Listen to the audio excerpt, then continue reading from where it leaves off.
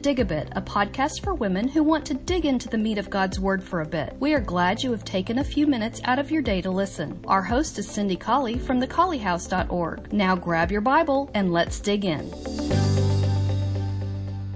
Hello, it's the middle of March, just a few days before spring begins, and it is evening where I am right now, and I'm thinking about the word rod, R-O-D, or as it is translated in some versions, staff.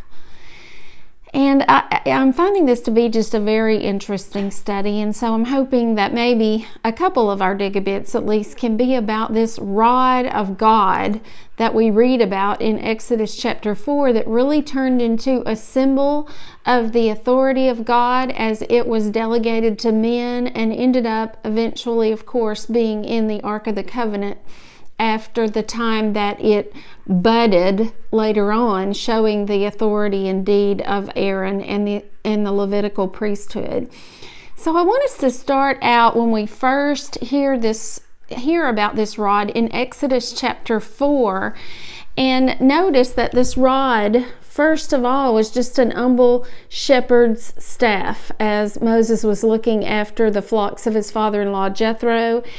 In chapter 4 of Exodus, beginning in verse 1, Moses answers God here, and he is of course, at the burning bush, and he says, "They're not going to believe me, nor hearken to my voice when I go back to Egypt, for they'll say, the Lord hasn't appeared unto you." And the Lord said, "What's in your hand?"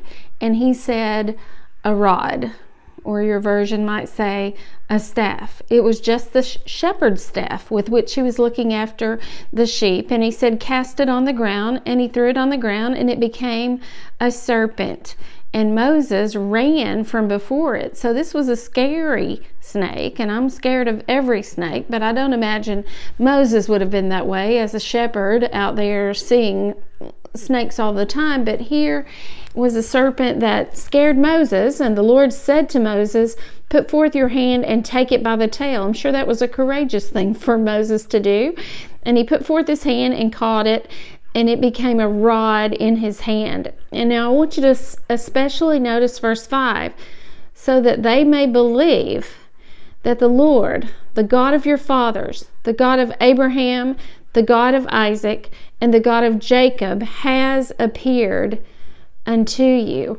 So here we have God taking ownership, taking power over this rod. And this rod, I believe, is going to be the same rod that does the signs. Well, I know it's going to be the same rod that does the signs down in Egypt because God said as much. So here God is taking a simple object that's in the hand of Moses and saying, "I am going to use my power through this object, and through this object I'm going to show people who see signs done through it that you, Moses, are speaking with my authority, that I am the authority that they are hearing through your voice." And then later on we're going to see here that it's through the voice of Aaron as well.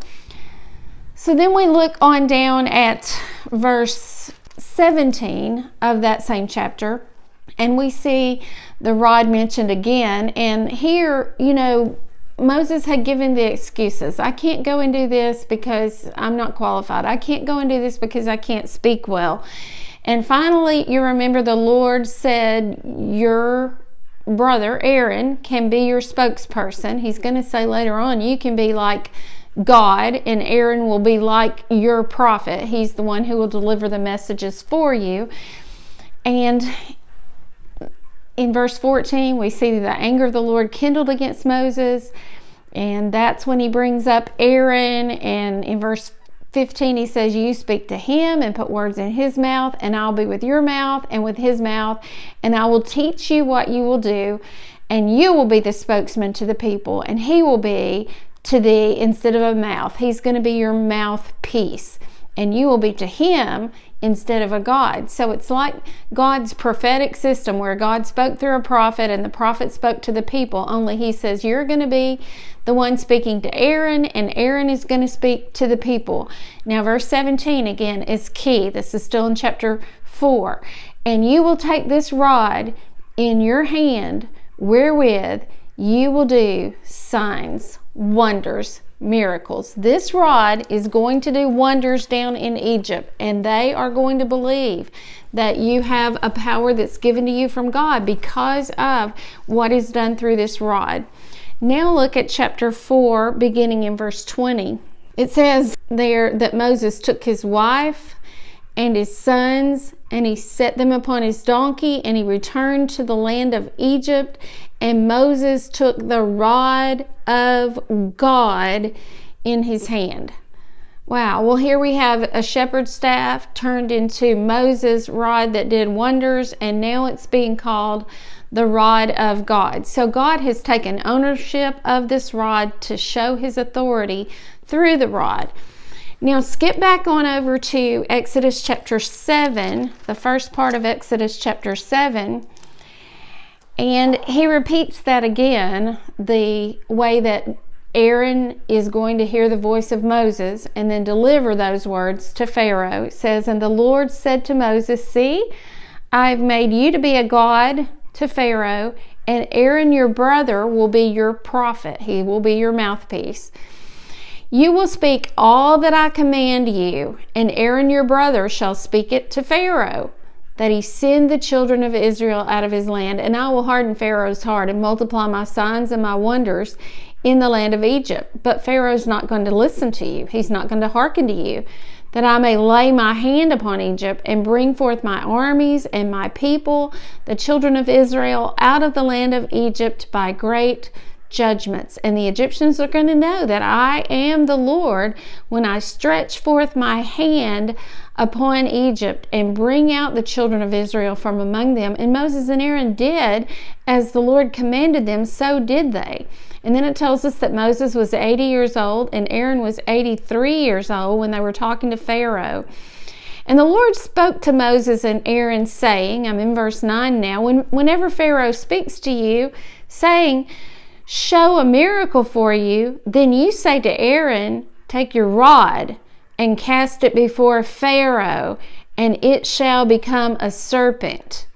And Moses and Aaron went in to Pharaoh, and they did as the Lord had commanded, and Aaron cast down his rod before Pharaoh and his servants, and it became a serpent.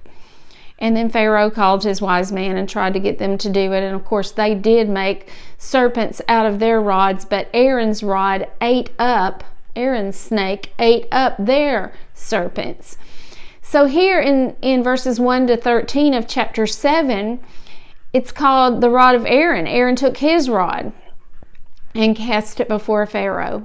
Get you unto Pharaoh in the morning, because he's going out to the water, and you stand by the river's brink, and this is the Lord talking to Moses, to meet him, and the rod, which was turned to a serpent, you shall take in your hand. So he's saying, Moses, you take the rod that was turned to a serpent in your hand. Which time are you talking about, God, that it was turned into a serpent? Well, I believe that this tends to make us think that this is the rod that turned into a serpent both times.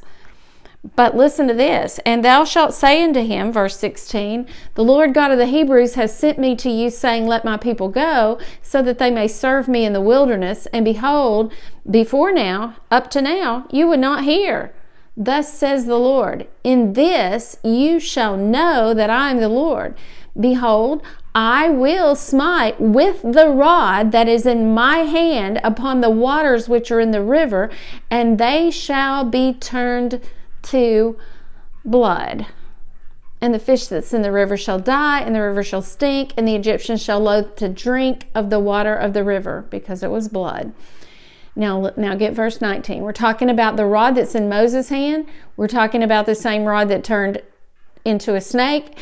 And verse 19, the Lord spake to Moses, saying, say unto Aaron, take your rod and stretch out your hand upon the waters of Egypt, on their streams, on their rivers, on their ponds, and on their pools of water, that they might be blood, and that there may be blood throughout all the land of Egypt, both in vessels of wood and in vessels of stone.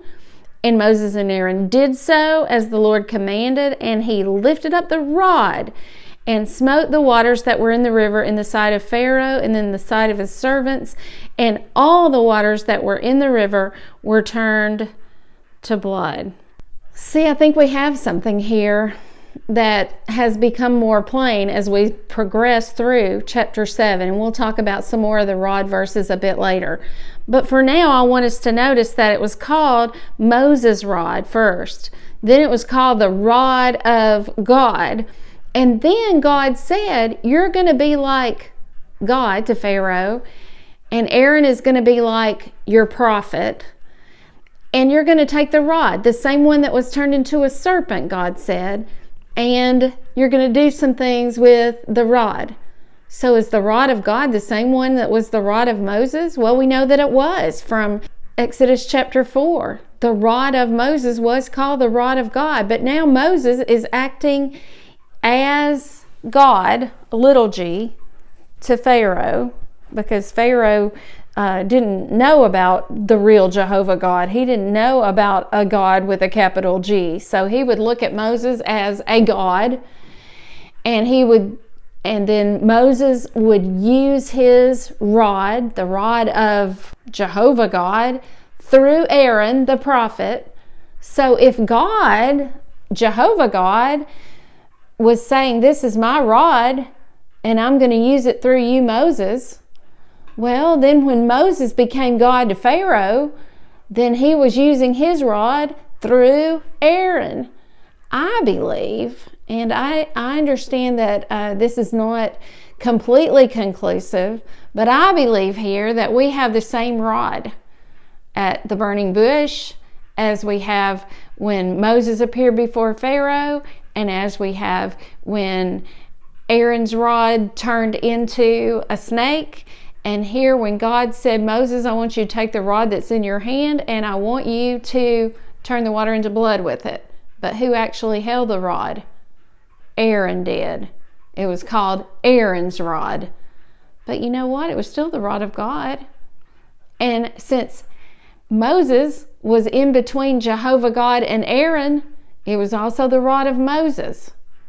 And in Exodus 7, verses 15 through, say, about 20, there we have the same rod being referred to as the rod of Moses, and Aaron taking his rod and turning the river into blood. I believe it's pretty conclusive here that that rod is the same one that's being used. Moses had in his hand at the burning bush, and now Moses and Aaron appeared before Pharaoh, and that rod turned into a snake. And now that rod has smitten the waters in Egypt, and they have turned into blood. I believe it's the rod of God, I believe it's the rod of Moses, and I believe it's Aaron's rod. And I believe it's the same rod that's going to later on become the budding rod. We're going to continue to talk about some of these rod verses as we go through the Old Testament. But for now, let's put a peg there and let's keep studying, and I will look forward to being with you through the rest of the month. I hope you have a great day. If you find yourself in Huntsville, Alabama, we'd love for you to worship with us at West Huntsville Church of Christ at Providence, 1519 Old Monrovia Road, Northwest. Sunday morning worship begins at 9 a.m., followed by Bible classes for all ages. We meet again at 5 p.m. for evening worship and at 7 on Wednesday night.